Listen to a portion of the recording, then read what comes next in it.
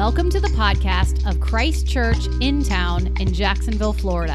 We are seeking the renewal of all things in Jesus Christ. Towards that end, we are committed to cultivating personal transformation in Christ, an uncommon fellowship of racially and economically diverse individuals, and the flourishing of our neighbors. To join our local body in membership or financial support, visit christchurchintown.org.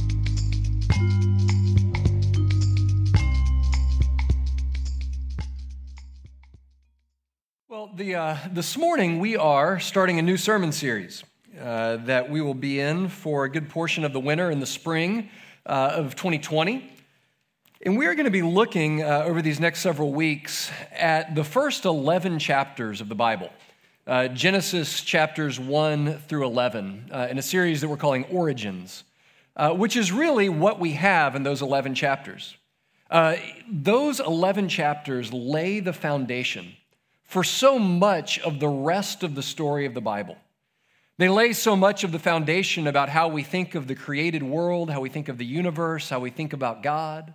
So much about what it means to be a human being, what it means to be made in God's image, what it means to approach our work as divinely given, what it means to be male and female, what it means to inhabit different cultures and speak different languages. So much of the worldview of the Bible is laid at a foundational level in the first 11 chapters of Genesis. And so I'm excited for all that we will see and learn about God's plan for his creation, about his plan for our lives and his plan for our world in these chapters. And so, if you're one of those people who has a hard time flipping and finding the reading in your Bible every week, you are in luck this week. We are starting in Genesis chapter 1, verse 1. So start at the very first page of your Bible. If you're willing and able, would you please stand for the reading of God's word? Our reading today is Genesis 1, verses 1 through 3. In the beginning, God created the heavens and the earth. The earth was without form and void, and darkness was over the face of the deep. And the Spirit of God was hovering over the face of the waters. And God said, "Let there be light." And there was light. This is the word of the Lord. It's absolutely true, and it's given to us in love. As you know, we live in an era of superhero movies, right? It used to be that we made different kinds of movies, but now nearly every movie is a superhero movie. As soon as one set of movies ends, they start over again. I remember there was a Spider-Man movie when I was in college, and then there was another Spider-Man that started shortly thereafter, and then I think we're on now to the third Spider-Man of the last 10 years. Every one of these superhero movies starts the same way. At this point, I have seen poor little Bruce Wayne's parents killed 3 or 4 times. I have seen Peter Parker get bitten by 3 or 4 radioactive spiders. I've seen the comet land in an Iowa cornfield with the baby Superman in it multiple times now. Why do we start all of these stories in the same place? We start all of these stories with the origin story of the hero. Because without a compelling origin story, you're left to wonder why. Right? Why is this angry rich guy driving around in a fancy car and hurting everybody? Why can this kid shoot spider webs out of his hands? What's the point of the world? Why is this person there? What are they doing in the world? And the fact is that we all need to know our origin story. We need to know who we are and how we got here, what gifts we possess. We need to understand how to make sense out of the world that we've been given, the mission that we're called to in that world. And God gave Israel, and through them is given to us, an origin story. Now, remember, the people of Israel would have received this story, these foundational stories in Genesis chapter 1 and beyond. They would have received this having been redeemed out of Egypt. Remember, they were enslaved in Egypt. God miraculously intervened through the plagues and through these other means. He led his people out of Egypt into the wilderness, through the land, towards the land of his promise. And on their way through there, he's disclosing himself to them. He's helping them to learn who he is and what he wants for them. And he's showing them here that the God who redeemed them is the one creator God. And he's giving them a way to understand the world around them, to understand who he is and who they are. Now, we bring all kinds of questions to the first chapters of Genesis. Right, we bring all of our contemporary modern questions about things like the origin of species and the age of the earth and all of these different questions that we bring to the first chapters of Genesis. But we have to, if we're going to understand it rightly, realize that those were not the questions that Israel would have brought to these chapters.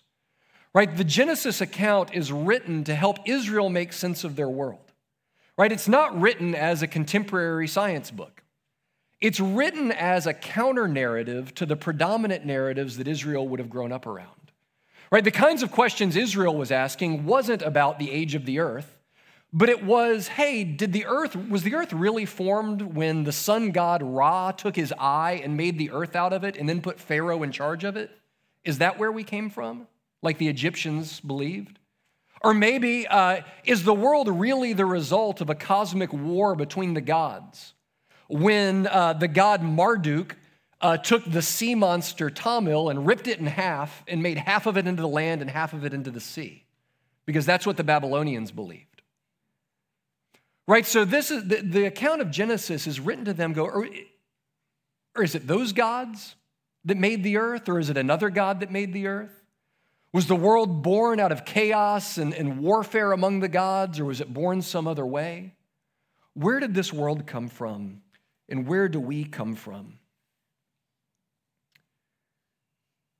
So let's start at the beginning, as the Bible does. In the beginning, God. You know, we want to move on beyond this to some of our bigger questions, but we can skim right past these first four words, which really set the stage for the worldview of the Bible. In the beginning, God. Right? There was a time in eternity past when there was only God. There was only God, Father, Son, and Spirit, perfectly fulfilled, perfectly living and existing in glory and love for one another. That before there was anything else, there was God. The Bible divides up, essentially, there's two kinds of things in the world. There's God, and then there's everything else. There's God, and then there's all the stuff and beings and people that are not God. Everything else that exists in this world, everything exists solely because of God, because of God's choice, because of God's initiative, because of God's love, because of God's creativity. That the source and ground of everything that's not God is found in God's self. There's God, and then there's everything that's not God. And we, you and I, every one of us, belongs firmly on the not God side of the equation. Right? There is a God, and you are not him. I am not him. There is a God who is all-powerful and created all things, who orders the world completely and totally by his own will, and that doesn't get to be me. And on the one hand, you think, obviously, Dave, obviously I'm not God. Obviously you're not God. But is it really that obvious? Because I think most of us live most of our lives as though we are gods, as though everything that we most long for and desire in our lives is within our control, that we can map our own lives, that we can choose our own destiny, that we can chart our own course.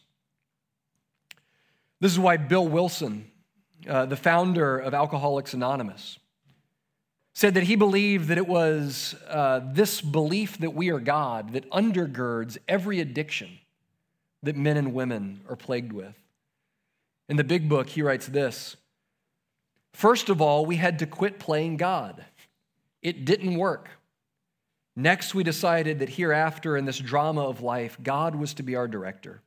He is the principal and we are the agents. He is the Father. and we are his children. To recognize that we are not God is the first step towards sanity. It's the first step towards taking our proper place in this world, recognizing that we have limits. We can't control everything about our lives. We can't get all of the outcomes that we want. We don't get to chart our own course completely through this world. We are not God. And on the one hand, that feels like it would be bad news, right? You're telling me that I don't have control over my life. You're telling me that I don't have power over my world. But think of how liberating it is to realize, to find your proper place in the big picture, and to recognize that you are not God. Right? Think about the sources of anxiety in your life, the things that you worry about, that you have absolutely no control over.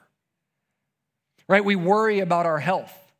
We worry about our children. We worry about our families. We worry about our jobs. And you go, well, yeah, I've got some control over my health. Yeah, some. I've got some control over my job. Some. But in all of that, there's powers that are beyond you. You've got a boss beyond you. You've got a body that will get sick and break down at some point, no matter how healthy you eat and how much you exercise. There are outcomes in the world that we spend our lives worrying about, that we cannot create and we cannot maintain because we are not God. You know, I think the greatest creation myth in our world that Genesis chapter 1 corrects is not evolution, but it's our stubborn belief that we get to chart our own course through life. It's our stubborn belief that our job is to self-actualize, to create our own destiny, to create our own worlds, to live our true self, to find our own fulfillment. When Genesis says, no. In the beginning, there was God. And he made this world, and he set it to order, and he set certain limits in your life, and he designed a life for you. And Genesis urges us to take our proper posture as a creature, and not a creator. Right? When Job begins to question God's authorship of his life, to question the limits that God had set for him and the suffering that he had entailed, God essentially answers him with, were you there when I made the world? Were you there when I set the earth's foundations? Were you there when I spoke and said, let there be light? Because if you weren't, then trust me. If you weren't, then don't question me. Because there's a power beyond your power. There's a life that's bigger than your life. In the beginning, there was God. And in the beginning, God created the heavens and the earth.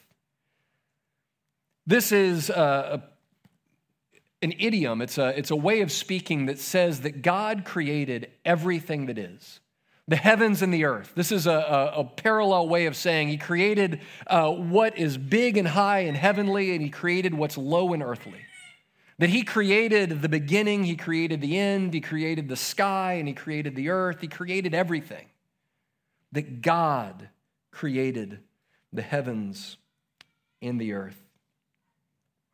And here we see that the Bible fundamentally starts at a different place than any contemporary scientific account of the creation of the world or how the world came to be. Right? You likely didn't pick up your 7th grade history book and read something like, in the beginning, God. Right? Because science is primarily concerned with questions of how, questions of process, how things came to be, how things continue to function. It's rooted in the observable, the measurable. Science is primarily concerned with the questions of how. And the Bible begins with a much deeper and bigger question. Not the question of how, but the question of who and the question of why. Right? It starts back before how and gets back to why is there anything? In a world where there might as well have been nothing at all, when existence was not guaranteed, where we could just live in an eternal nothingness, no matter, no energy, no none of it. Why is there anything when there might as easily have been nothing? Why do we exist? Why do we have consciousness? Why is there life at all? It's because in the beginning, God created the heavens and the earth. Who? God. Why? We're going to see throughout this account the driving plan of God in his story. One of the great myths of our day, and I run into it talking to people all over the place, is that somehow science and faith are incompatible, right? That if on the one hand you want to be serious about studying the world, if you want to be serious about science, then you have to check your faith at the door because we all know that science is disproven religion. Or on the other hand, that if you're going to be a person of faith, if you're going to seek to live your life by the light of faith, then you have to kind of turn off your mind when it comes to science, when it comes to the observation and exploration of the world around us. That faith and science are somehow in tension.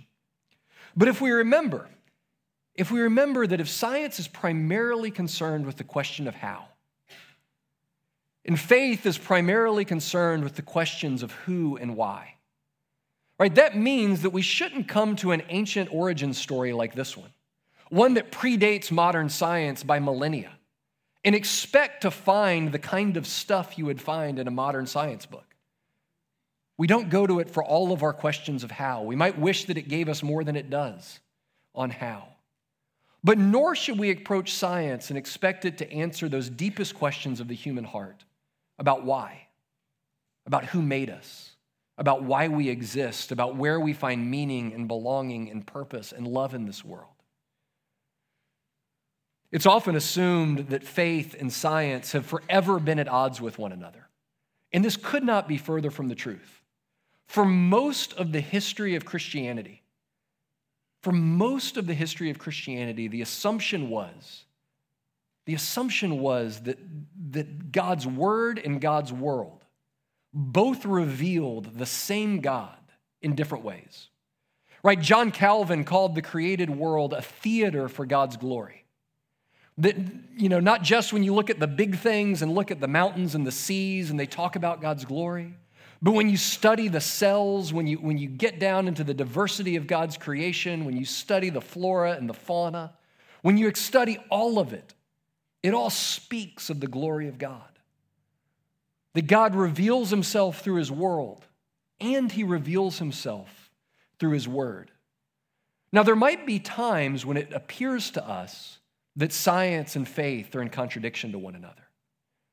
But that's because our knowledge is ever limited, right? We only will ever bring our limited understanding to our study of God's world and our study of God's word, right? Science is the study of God's world. Theology is the study of God's word. Our study of both of those things are deeply fallible, right?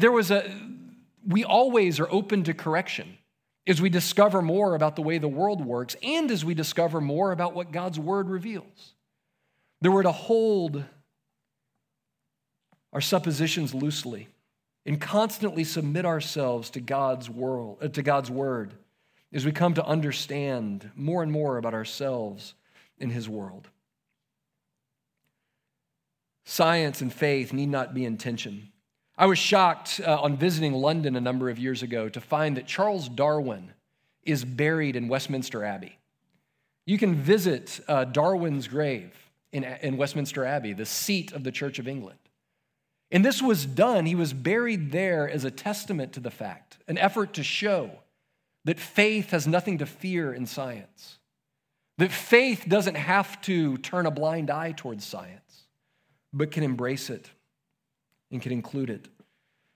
St. Augustine, one of the early fathers of the church, who himself believed that the earth came to be in an instant, in a kind of a big bang, he wrote this in his commentary on Genesis. In matters that are obscure and far beyond our vision, even in such as we may find treated in Holy Scripture, different interpretations are sometimes possible without prejudice to the faith we have received. In such a case, we should not rush in headlong and so firmly take our stand on one side that if further progress in the search of truth justly undermines this position, we too fall with it. You hear what he's saying? We shouldn't take our certainties as such certainties that our entire faith, our entire way of approaching the world falls if it falls. We should hold these things somewhat loosely. And so we come to this passage. We're just looking at the first 3 verses today. Brother Willie is going to have next week to go through the rest of Genesis 1 for you. Yeah. Thank you. But one of the things that we find as we look at both contemporary accounts of origins and ancient accounts of origins, right? If you compare what you might learn in a contemporary science textbook from what the Israelites learned from their Babylonian neighbors and their Egyptian captors, right? There is a commonality. Although those 2 different creation stories are separated by eons, so they're separated by an entirely different worldview, there's one major area of overlap. Contemporary science often will tell us that we exist largely out of chaos and chance, right? That this world, way back in the primordial ooze, gave birth to life, and that life took shape largely through chaos, violence, and chance. That it was a tooth and claw competition to see what species would make it, who would evolve, who would die out. That it was unsupervised by a sovereign God, and that it was left largely, again, as chaos, violence, and chance. Most of Israel's ancient Near Eastern neighbors would have said the same thing. The Babylonians, as we've hinted at earlier, the Enuma Elish is their creation story. It's one of the best preserved of the contemporary sources that we have. And their belief was that all of the gods existed before the creation of the world, and they were in constant battle, constant violence. And then Marduk, one of the gods, went to oppose this giant, nasty, evil sea monster deity named Tiamat. And in this war and this violence, it tore it apart, and all of life grew up out of this sea monster's body. You go, man, that is a crazy thing to believe. But it does still believe, doesn't it, that the world's origins are in chaos, violence, and survival. Into that world, these words would have seemed just as strange and out of place as they do in a contemporary account. Because in this account, there is no battle, there is no violence, there is no cosmic battle against the chaos. There's in the beginning, God created the heavens and the earth. There's a God creating the world solely out of his divine power and will and might. There's no competition for kingship. There's no competition for who the true God is. There's a royal God, a royal king ordering his creation. There is still chaos in this story. The earth was without form and void, and darkness was over the face of the deep. This may be my favorite bit of Hebrew in the Bible, where it says that the earth was formless and void. I'm going to teach you some Hebrew. The Hebrew here is tohu wabohu. Isn't that a great sounding word? Tohu wabohu. Formless, it's without shape, it's without structure, it's without order. And it's empty, it's without filling, it's without content. So it's both without shape and without content. Tohu wabohu. God brings the entire first chapter of Genesis is God bringing structure where there was none, right? Separating is going to be the language of the first chapter. He separates the sea from the dry land. He separates the day from the night. He separates the waters above from the waters below. He corrects the formlessness of the world. And then he fills the emptiness of the world, filling it with the stars in the sky, filling it with the fish of the sea, the birds of the air, the vegetation of the earth. And then as the crown of his creation, Adam and Eve, you and me.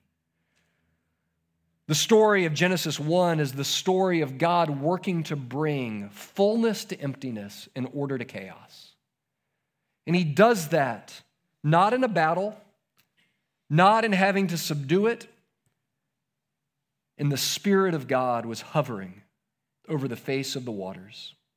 God's Spirit over the chaos, hovering over it, giving it shape, bringing it into order. He does it by his Spirit, and he does it by his word. And God said, "Let there be light," and there was light. That refrain is going to play out over and over again through the chapter. God said, and then it was. He creates the world through his Spirit and by his word. He creates the world as its king, as its Lord. Remember, we've said that this book, Genesis, would have been revealed to Israel as they journeyed through the wilderness on their way to the promised land, as they got to know the God who had set them free from Egypt. To understand any book, to understand any work of literature, we have to ask, what is the intent behind it? Why was it written? And to understand this, we have to understand the reason this was written was to tell Israel that their Redeemer is the Creator, and the Creator is their Redeemer. That the God who rescued them is the God who made all things. The Spirit who blew over the waters of the Red Sea and divided it so they could walk through on dry land is the Spirit that hovered over the waters at creation. The Word that spoke to them the 10 Commandments, that made with them a covenant, is the same voice that spoke the world into being. It's the same Word, it's the same Spirit. Their Redeemer is the Creator of all things. When the New Testament authors when they tap into the creation story, their reason of doing it over and over again is the same reason. It's to point the early Christians to the fact that their Redeemer is their Creator. It's John in the first chapter of the Gospel of John saying, "In the beginning was the Word, Jesus. And the Word was God, and the Word was with God," right? Jesus is the Creator. The one who redeemed you is the one who made you. Paul in Colossians saying that he is the firstborn over all creation. Nothing has been made that was not made by him. Your Redeemer, the one dying on the cross for you, is the one who made you. The hands that were scarred by the nails are the same hands that shaped the stars in the heavens and the mountains and the seas and everything in them. Your Creator is your Redeemer. Because he created you, he has the power to save you. Because he saves you, you know that the Creator, the force behind the universe, is not against us. He's not out to get us. He certainly hasn't made the world and then left us to it to figure ourselves out. He entered into this world in love to save us. We've said that Genesis 1 is about who made us, God, and why. He made us for himself. He made us so that he would know us and that we would know him, that we would find our life in him. In the entire story of the Bible, from Genesis chapter 1 all the way through Revelation 22, tells the same story, the story of God bringing order and fullness and life by his Spirit and by his word out of the chaos of our lives. Right? Just as he brought order and fullness to the creation, he can bring order and fullness to our lives. He can remake our lives into his beautiful image. I love the way that Revelation takes up so much of the same story. The author of Revelation wants to draw our attention to the fact that he's bookending Genesis with his work. That the God who started creation will see it through to its completion. If you look at Revelation chapter 21, then I saw a new heaven and a new earth. Right? Genesis 1:1, God created the heavens and earth. Revelation 21, I saw a new heaven and a new earth. It keys us in that he's picking up that same story. For the first heaven and the first earth had passed away, and the sea was no more. And I saw the holy city, the new Jerusalem, coming down out of heaven from God, prepared as a bride adorned for her husband. And I heard a loud voice from the throne saying, "Behold, the dwelling place of God is with man. He will dwell with them, and they will be his people, and God himself will be with them as their God. He will wipe away every tear from their eyes, and death shall be no more. Neither shall there be mourning, nor crying, nor pain anymore, for the former things have passed away." There are accounts of our world that tell you that this world started in chaos and fire and that it will end one day in chaos and fire.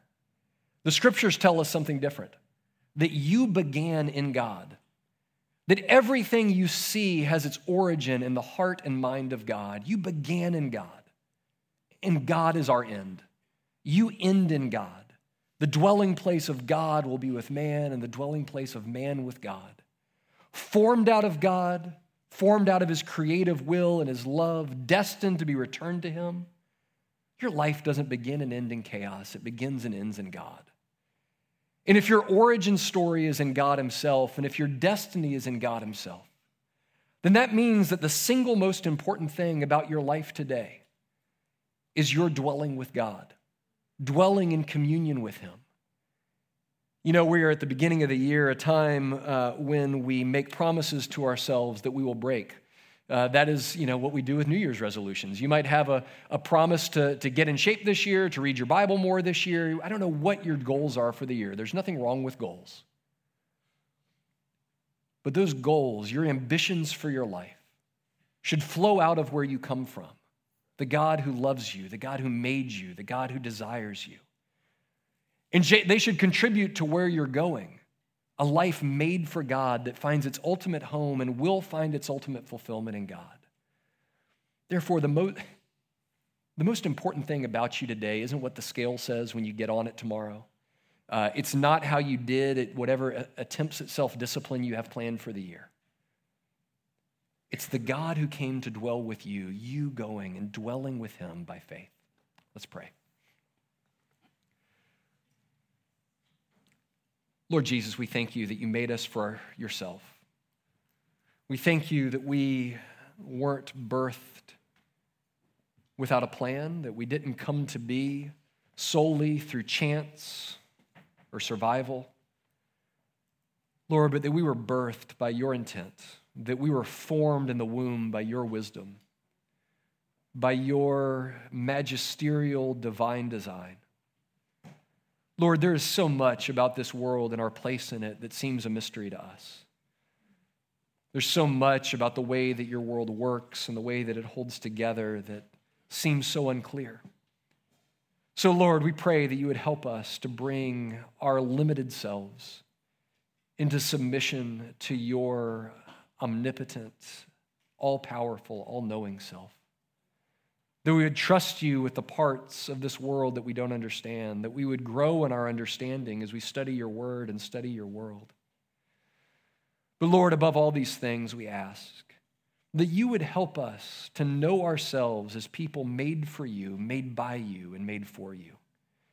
That we would find our home in you. That we would find our glory in your glory. That we would find our life in your life. Lord, your Spirit hovered over the darkness and the chaos and brought it to order.